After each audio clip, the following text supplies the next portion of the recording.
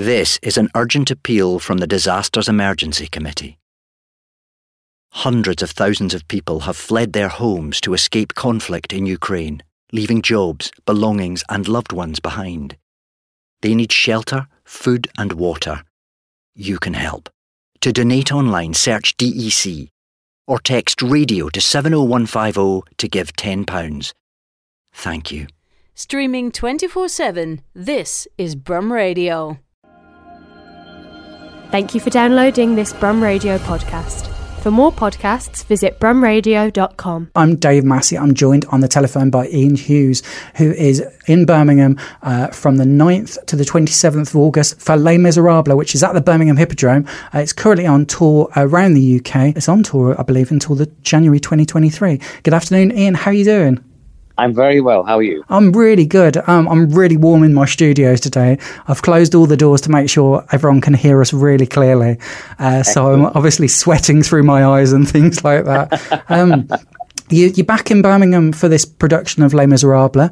Birmingham is Birmingham a bit of a second home for yourself? I wouldn't say it's a second home as such. I did go to university. I did a 3-year course in drama way back in the early 80s. Graduated in 86. So I'm very, very attached to Birmingham. I have very, very fond memories of the campus in Edgbaston and the city itself. I lived in King's Heath and Moseley and various places. Although I understand now, I did a master's degree several years later and went back, and the drama department is no longer on campus now. I think it's further down the Bristol Road, somewhere away from the main campus, which seems a bit of a shame to me because I love being on the campus. But no, I'm very, very attached to Birmingham. I've done some filming here over the years as well. So Absolutely. It's a place I really like coming back to and looking forward very much to coming back with Les Mis, as you say, back at the Hippodrome. So that's going to be a nicer return back to an area I know really well. Yeah. There's lots of things on your list of things that you've been in that I really enjoy, particularly Doctor Who and Torchwood and Doctors from the BBC, which is filmed here in Birmingham. But exactly. the one thing I mentioned to you before we started chatting for this interview was Shakespeare and Hathaway Private Investigators, which is on iPlayer, and everyone can find all of the episodes. What was that like, filming that experience? And did you film in Stratford? We did. We filmed in Stratford-upon-Avon, another place I know very well. I spent more or less 10 years off and on with the RSC in Stratford. So going back to the film was very nice. We ended up in the same pub, the Dirty Duck, on the waterside by the theatre there, which is very pleasant. It's a great idea, and I know it tells very well around the world. It's using Stratford and its heritage to tell these stories, which all have kind of Shakespearean themes to them, deaths and killings. It's like Midsummer Murders, but with a kind of Shakespearean twist. I had a whale of a time. Mark Benton is playing, I think he's Hathaway, if I remember, I can't remember which is. So we had a great time, and Timothy West, a wonderful older actor, was in it. And I was the owner of a care home where my wife was mysteriously killed. So it was a very enjoyable and very nice to be back in Stratford, but not doing plays, but actually just doing some filming. So that was a very nice change for me. Yeah, very good fun. As I say, that was my lockdown discovery show that a friend recommended it to me. And there's lots of episodes. I think I've watched 2 series. Already, so I think I've got plenty more to watch them. So hopefully they'll make some more of that as well. I think they are. I think the plan is to make more. I think, this is done so well. You find yourself turning from stage productions to TV, and then from spoken word to musicals. There's not a lot of actors that are covering all of those things as I'm trying to think of the right word.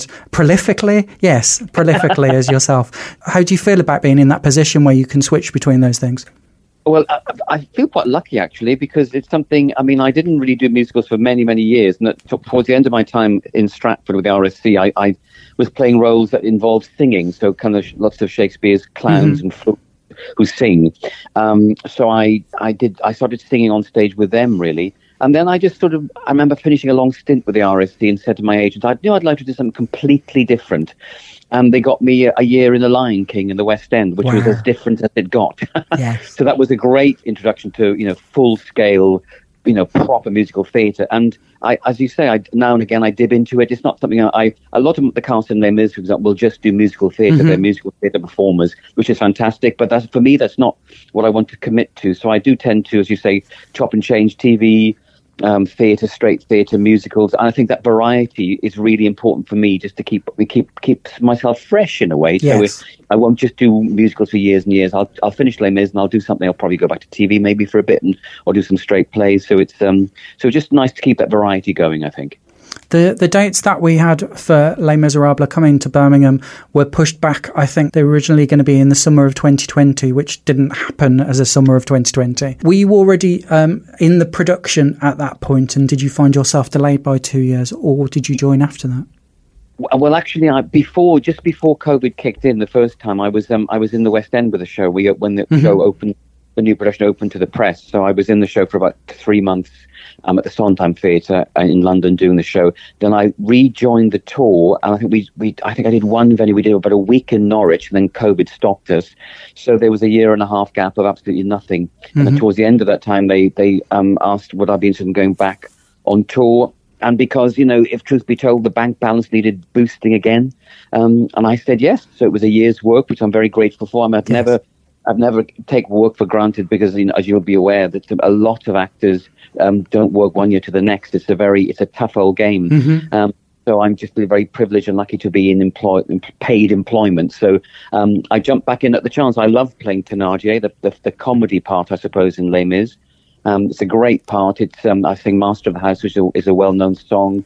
And it's just a joy. The show has been so well received up and down the country where we've been touring. It's a delight to be back with it. And Birmingham, I know, will be no different. The ticket sales, I think there are some seats left, but pretty much sold out. And that's the same wherever we've been. It's one of those shows that people just adore and come back and see it. We have people coming at the stage all saying, this is my 30th time, this is my 40th time. Yeah. It's extraordinary how people just adore the show. So it's lovely to be part of that sort of great powerhouse of a show.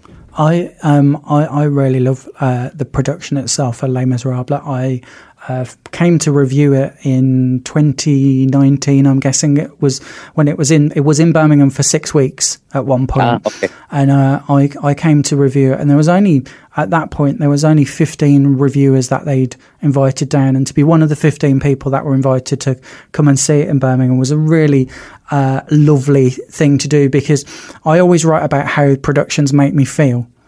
Sure. And I'm always write about what people can expect from a production like this. Les Miserables was one of the shows that I always knew loads about. I generally, when productions are coming to Birmingham, I won't read a synopsis if I don't know anything about it. I'll deliberately avoid reading it. But it's one of those shows that's such a well-known production that it's very difficult to avoid knowing something about it. 36 years worth of being in London is a lot of people know the story now. Of course, in France, the story is very well known. Yes. It's like equivalent of Shakespeare in a way. Everyone knows the stories of Shakespeare's plays. And Victor Hugo's novel is very well known in France. It was a very good idea. The French, embraced it, and then the British obviously really, really embraced it. And here we are, 36 years later, still going strong. Have you ever had any experiences where people have come to see it and they didn't know that there was no dialogue or limited dialogue within the story?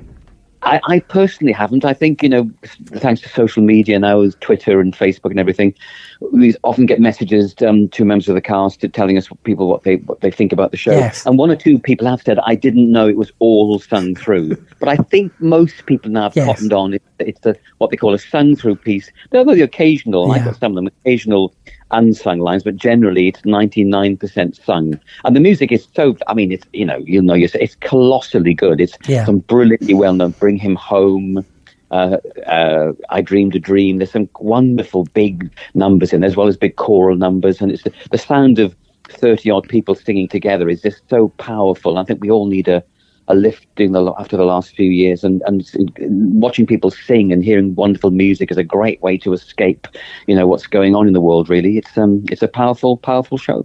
My personal experience has been that it's the closest that you can come to seeing a film on stage. In terms of how it's laid out, how it progresses, even how the title is presented to us as an audience.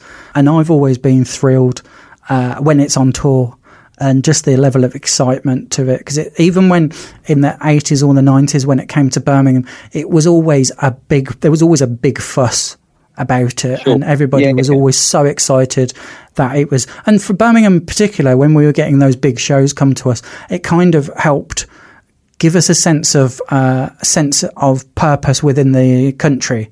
We would be like, well, we're getting these big shows come to see Birmingham. We must be having some level of importance. And obviously, in the time that we are now, where we've got the Commonwealth Games here and there's a lot of fuss about Birmingham, the city must have changed in your perception over the years as well. What sort of things do you notice when you're coming into Birmingham these days? Well, I mean, to begin with, I noticed there's many more sort of shopping malls, and the city area seems to be much more.